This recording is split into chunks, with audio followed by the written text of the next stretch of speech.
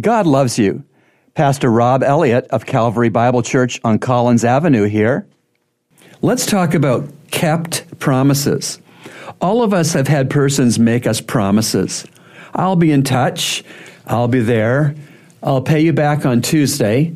I'll help you on Saturday. I will love you as my wife as long as I live.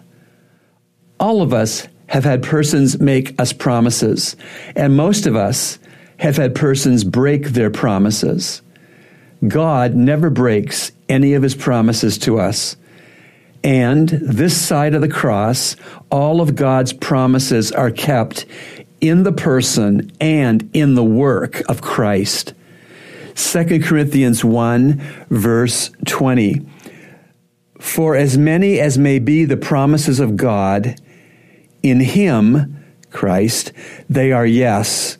Wherefore also by him is our amen to the glory of God through us. May we have reason to doubt promises made to us by some persons, but we have no reason to doubt God's promises to us.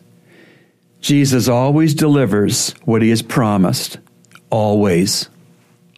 Remember, God loves you, and he's proven it with Jesus' cross.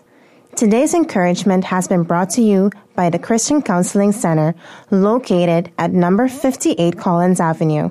To reach the center, call us at 323-7000.